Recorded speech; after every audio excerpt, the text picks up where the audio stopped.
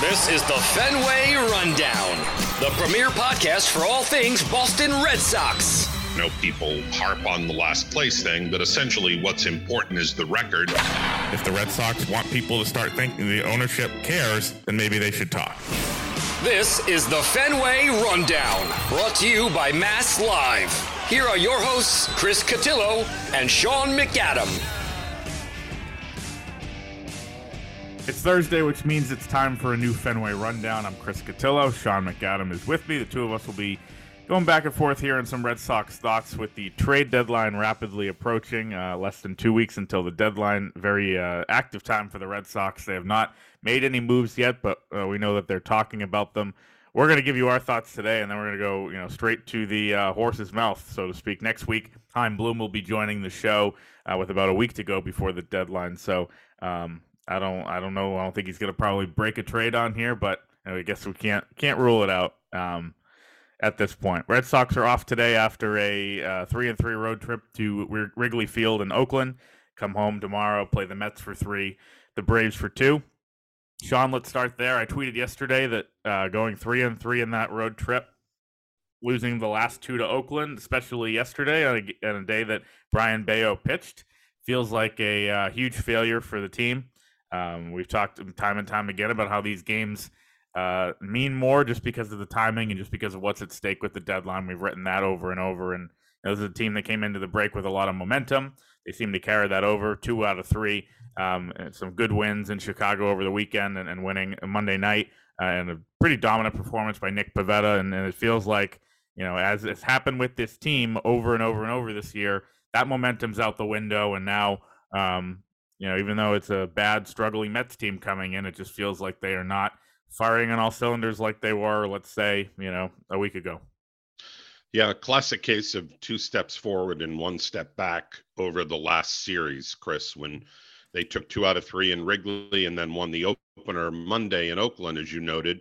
They're at a point where they were 3-1 through the first 4 games, and you figure, well, even if it's hard to sweep a really bad team like Oakland, and the fact that they did it at home on the previous series before the All-Star break was a good sign that they were kind of stepping on the throat of a bad team, not letting them up and getting the 3 wins that they should. I don't think anybody expected them to run the table, go 6-0 against the A's as bad as they are.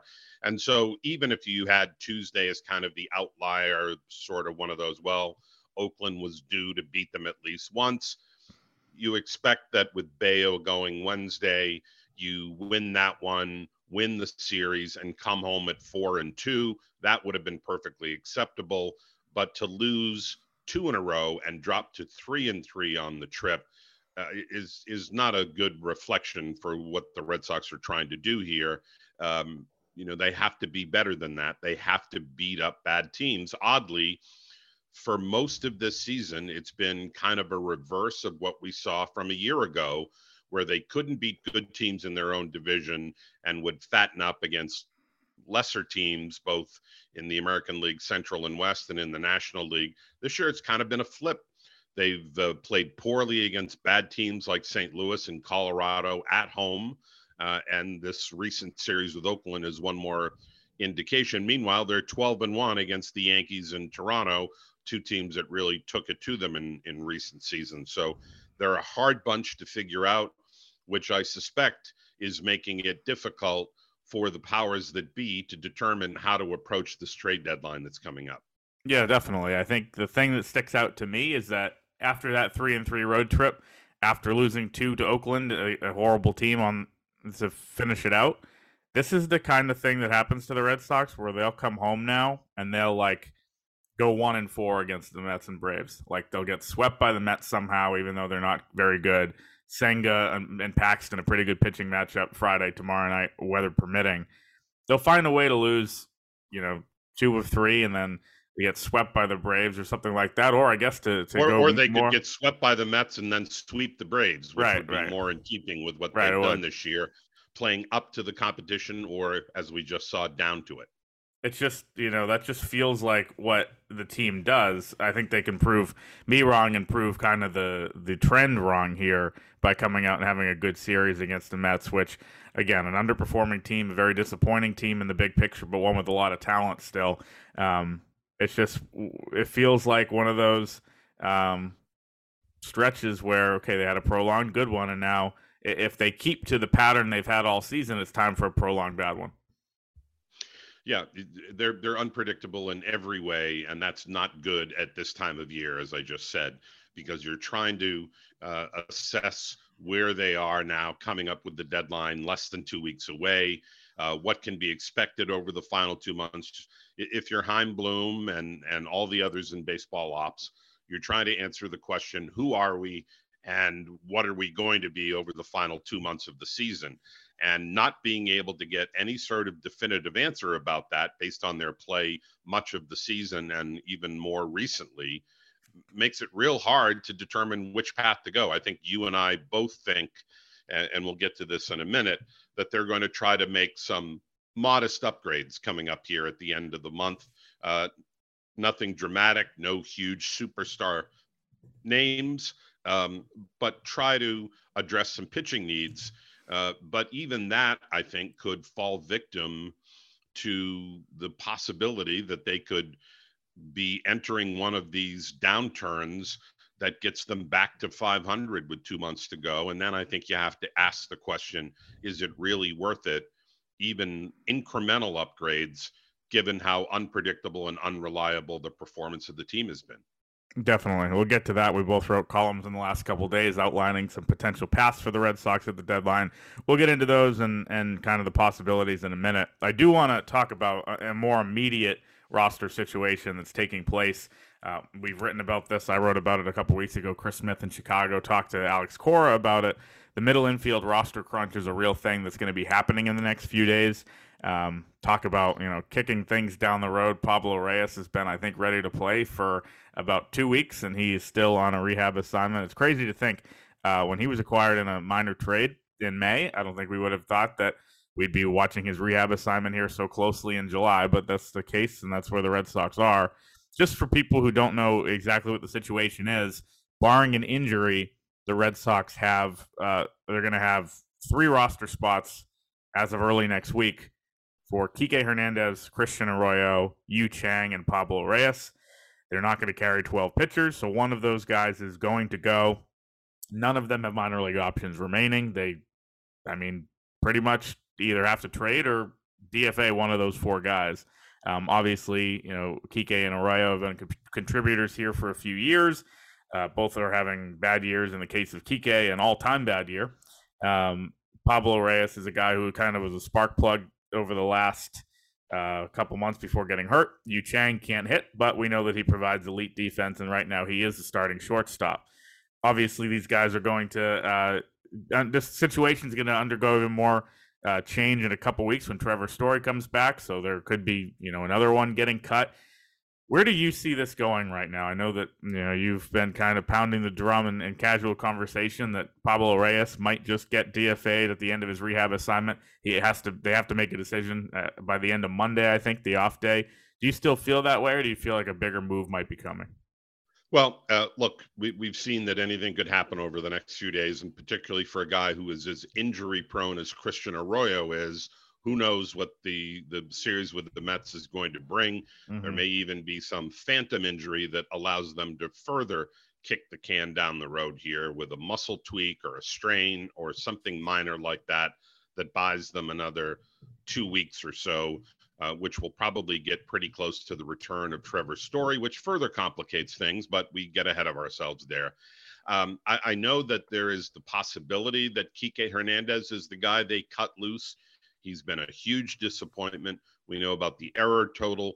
We know about him having a just terrible offensive year with an OPS under 700, but I just don't see them cutting ties with him. I think the relationship with the manager, Alex Cora, means at least something, and so too does his stature as a veteran guy who has played in the big leagues a long time, who can get hot in short spurts, We saw that in 21 over the final 2 months, and then it carried into the postseason. I have a hard time believing that when push comes to shove, they're going to take a guy that, as you noted, they acquired in a minor league deal with the worst team in baseball, Pablo Reyes, earlier in the season, and retain him over a guy who has the kind of long-standing service time and career that Kike Hernandez, understanding that he has not been that player this year. And frankly, there isn't a lot to see, or there isn't much that we see now that suggests that some sort of comeback or turnaround is coming. But I still think they put their money on that happening rather than what a career journeyman like Pablo Reyes might be able to deliver. Yeah, I understand that. I just think, it's interesting to me that in May or in June when the two of them were basically the two most healthy options at shortstop, they went with Reyes over Hernandez. He was the starter. Yeah, that's worth considering, but so too is the fact that Alex Cora has said that he believes Hernandez has addressed and corrected some of the issues that led to a lot of those throwing errors, and they almost were all throwing errors of the 14 or 15 that he committed. Mm-hmm. He has felt confident enough, even though he hasn't had a lot of their other options, to play Hernandez at short in recent weeks when he's trying to get Chang a little bit of a breather as he comes off a long period of inactivity. I do think defensively that Hernandez is more trustworthy now than he was in April and May. That's not to say that he's going to be the starting shortstop, because it's pretty clear, as you noted, that Chang is that guy before he hands the baton to Story coming up in a couple of weeks. I just think some of the really alarming red flags associated with Hernandez from earlier in the year are pretty much gone. A bigger concern really is the fact that he's given them so little offensively. There isn't that path that you see where, okay, we're going to get substandard defense, but at least he's contributing with the bat. He's not doing that either. But again, I think they fall back on performance and history. And I just don't see them at the end of the day making the choice to protect Reyes over Hernandez. Yeah, I see that. And I also think that, if you're going to keep a guy on the roster for what effectively starts becoming the 26th spot, he's not a guy that's going to get, and any of these guys are going to get, a lot of at-bats, really, especially when they figure out how things will shake out with Story in a couple of weeks. They're going to have to address second base when Story comes back. It's not as if there's anybody entrenched there. So Hernandez could get some playing time there. You would worry less about the throwing issue from the right side of second base rather than the shortstop spot. So maybe that eliminates whatever concern they have about him. So there's a lot of candidates to play at second. Those are all people that are about to be misplaced or moved over by Story's return. Yeah, but with Kike, he's a guy that obviously has versatility. That's kind of been the calling card throughout his career and his time here. If they need an outfielder on a night, if they need him to fill in different spots, he's capable of doing it. Christian Arroyo hasn't really proven that over his time. They've tried different things. It hasn't really worked out, whether it be getting hurt at first base or not really working out in right field. They're hesitant to put him at short. And to me, with Christian Arroyo, I think a good guy, a good clubhouse guy, and a guy who's had some pretty good moments when he's been on the field the last few years. This whole Justin Turner playing second base, even if it's once a week or twice a week, doesn't bode particularly well for Arroyo, I think, because, that's just cutting into kind of the one place that he can give you some playing time. And I think that makes it so, maybe Reyes is a little bit more versatile. Obviously, Chang is a better defender. I think it's a tough decision, and we'll see. You can obviously bet pretty strongly that Chaim Bloom is talking to teams about a trade involving this group and trying to unload maybe one or two of those guys in the next couple of weeks. And I think the goal, as you kind of reference, is to have Story play short full time, basically from whenever he comes back in August on, and then second base figuring it out, whether it's an external upgrade or, platooning some of those righties, Kike Hernandez, Christian Arroyo, with a left-handed hitter. Emmanuel Valdez seems to be a guy who would come back up, though he's hurt right now in Worcester. So a lot to shake out in that mix, as it has been all year, but at least there's stability coming, and you can file this one, I think, under a good problem to have. Yeah, I mean they do have some talent there. None of it is of all-star caliber when you're talking about the remnants of the middle infield depth, but at least it does give them numerous options. And there are guys that are better offensively. There are guys that are better defensively. I do find it interesting as we kind of get ready to segue into buy versus sell that we've heard virtually nothing about them trying to upgrade at second. It would seem that there would be an Ian Kinsler type out there, a veteran guy. Um, you mentioned, I think, when we were talking the other day about Jonathan Scope, who's not having a great year, but he kind of fits that profile. Odor got DFA'd yesterday. Yep. So those are the kind of upgrades, and I use the word advisedly, that are out there. But maybe they just think that the number of different options they have here, they could piece together and find some sort of platoon down the stretch. Or maybe this is all about, we're not going to give up a whole lot, and whatever we do give up, we're going to focus on upgrading pitching, which is certainly a bigger need. Yeah, it seems like positionally, and there's a perfect segue, as you mentioned, pitching-wise is really the goal, what they're trying to add, if they're trying to add at the deadline. Position player-wise, the outfield is already too crowded of a mix. The middle infield's getting crowded, so it just doesn't seem like much on that end. So you wrote, as we wrote, kind of dueling columns that I think they were, in some ways, a little bit more overlapping than dueling, because we both kind of look at this and don't think that it's going to be major seismic moves in the next couple weeks. Your case was for the Red Sox to buy. Of course, they turned around to make you look horrible and lost 2 games against the A's to just say, no, Sean, we appreciate you sticking your neck out for us, but can't happen. We don't deserve it. I wrote the other one, which was they should sell. I'll get into that a little bit more, but the path that I said to take was to kind of do a calculated sale. If you get a piece that can help you right now and not ruin your chance of contention, go for it. Not a full fire sale, but sell the pieces kind of on the outskirts of the roster. I know it's been 48 hours and 2 horrible losses later, but if you want to make your case in podcast form now for those who have not seen the column. Yeah, I advocated, as you did on the other side of the fence, for a cautious buy. You were talking about a conservative sell-off. I'm not talking about anything that's going to remake the roster or have any kind of huge long-term implications. But I think they definitely need a back-end starter. It's amazing to me that they've gotten as far as they have over the last couple of weeks, when 40% of their games are openers and bullpen games.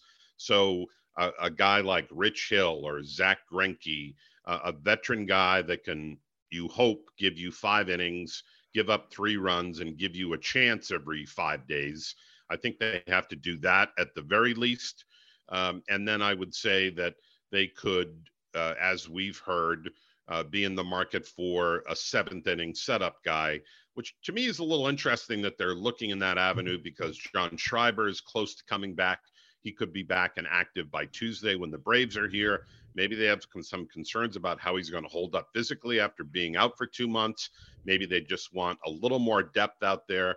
But I think it's in the Constitution that every contending team has to add at least 1 bullpen piece for the final 2 months, and I would not be surprised if the Red Sox follow that game plan. Yeah, it seems like the places that they're targeting, as we said, that doesn't make much sense, I think, for them to go after positional upgrades with the guys they already have. My argument, my take was sell, but don't sell to a point that could kind of hamstring you down the stretch or next year. And so the first thing I do is take certain guys off the table. They are your most valuable trade chips. Alex Verdugo, Kenley Jansen, Chris Martin, 3 guys who are controlled through next year. Feel like, trading Verdugo has been your best player all year. Doesn't make a lot of sense, even though you do have a crowded outfield. And then Jansen and Martin are going to be under contract next year. Both have been dominant.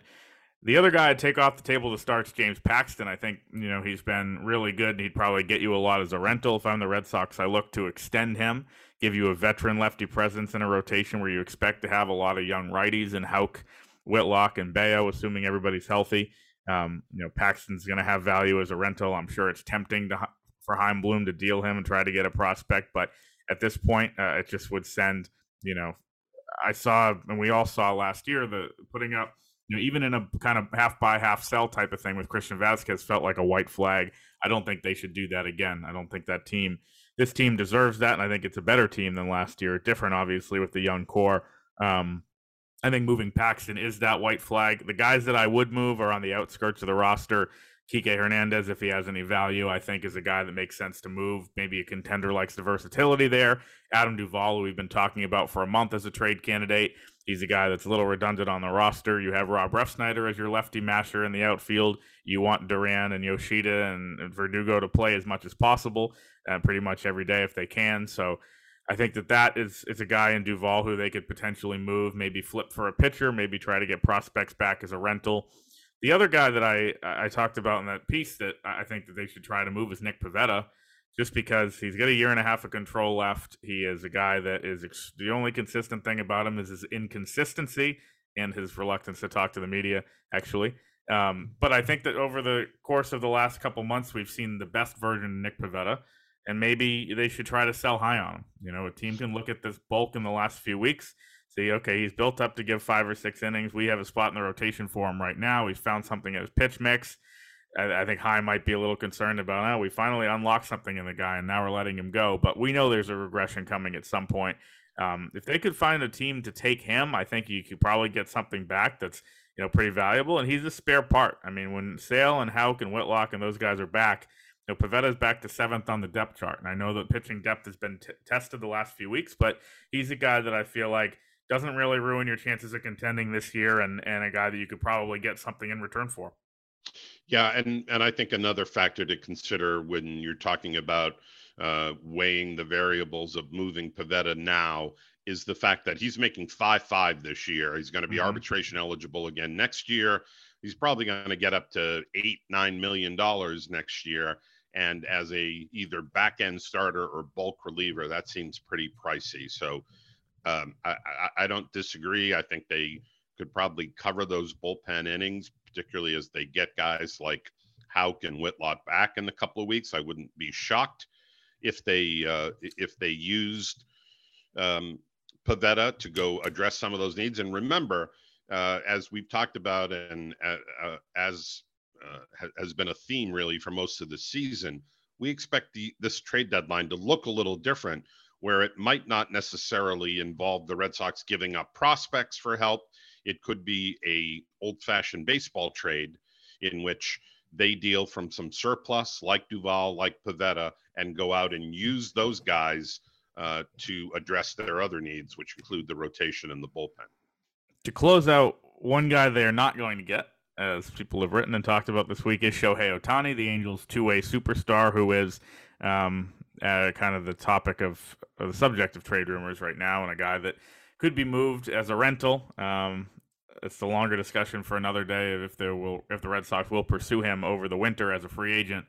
I think we can confidently rule out an aggressive try at him right now, but just for the fun of it, we are going to kind of debate what it would take for the Red Sox to get Shohei Ohtani in a trade. Remember, this is a market that it's almost impossible to gauge exactly what it'll take, because it's a player unlike any we've ever seen available on the trade market. 2 months, but you're getting, an all-star pitcher and an all-star hitter. Going to help any team. There's going to be a very, because of that, he fits literally every team. And I think that, the money is not really a concern down the stretch, obviously. So this is kind of one of the more unique trade markets you'll ever see. I'll start it here, Sean, because I think that the price, even for 2 months, is going to be astronomical. I think it starts, if you're the Red Sox, and this sounds crazy, but to me, I think it's real, with Bayo and Meyer, and you probably have to throw in somebody like Rafaela too. I mean, a blue chip pitcher, a blue chip position player, and kind of a third intriguing piece probably is what it's going to take to get it done in my mind. Yeah, there has never been a more valuable guy available as a rental, if indeed the Angels decide to sell him. If they do, then there's no package you could put together where you could objectively step back and say, oh, well, that's too much, because you're talking about getting, one of the 2 or 3 best hitters in the game, a guy who's on pace for well over 50 homers, And you're also talking about a guy who is one of the top 10 starters in the game. So the sky is the limit. And it would, the great people at SoxProspects.com, go to their page, look at the top 10 and pick out 4 guys there, and maybe, 3. And as you mentioned, Bayo has to be included. It makes no sense for the Red Sox, of course. We've made that admission as we get into this. I think for a team like Tampa Bay, who obviously would have no interest and no capability of retaining Ohtani after all this and signing him to an extension. I mean, to me, Ohtani is the finishing piece if your team is one of the 3 or 4 best clubs in the game. If Atlanta wanted to upgrade, if the Dodgers wanted to upgrade, that's not going to happen. Of course, the Angels would never trade with the Dodgers. But the Dodgers, Giants, Atlanta, maybe Texas, Tampa, those are the teams that could go all in here because Ohtani could clearly be a difference maker. As great as he is, Ohtani, for all you'd give up for him for 2 months, is not going to make the difference between the Red Sox making a deep October run or perhaps not making it at all. So it doesn't make any sense. And the asking price only reinforces that. Do you think it takes as much as I think it does?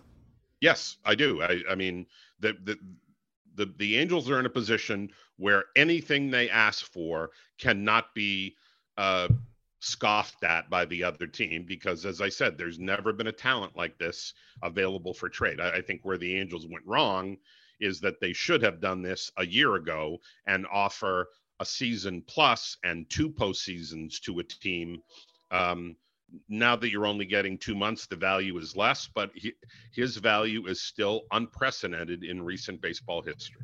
Yeah, again, Meyer, Bayo, Rafaela, maybe more. I mean, you're looking at it's just obviously not going to happen, and I think Chad Jennings in The Athletic, not to pump up a competitor, but hey, we're nice people here, had a pretty good piece about that, how, it's a trade that makes sense for everybody, but it's just not the Red Sox time and kind of goes against what they're trying to do.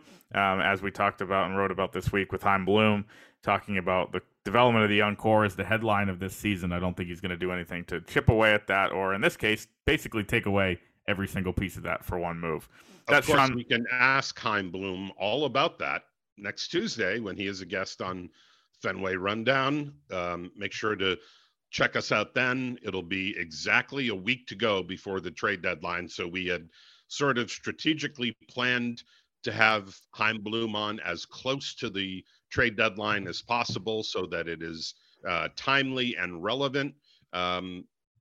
That's about as close as we can get without having him on Thursday, which is a weird travel day for everybody as the Red Sox go back out to the West Coast.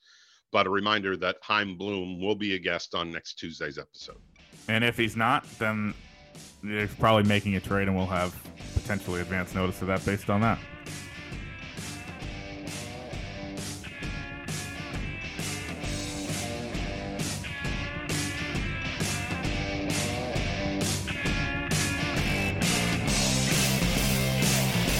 This has been the Fenway Rundown, brought to you by Mass Live.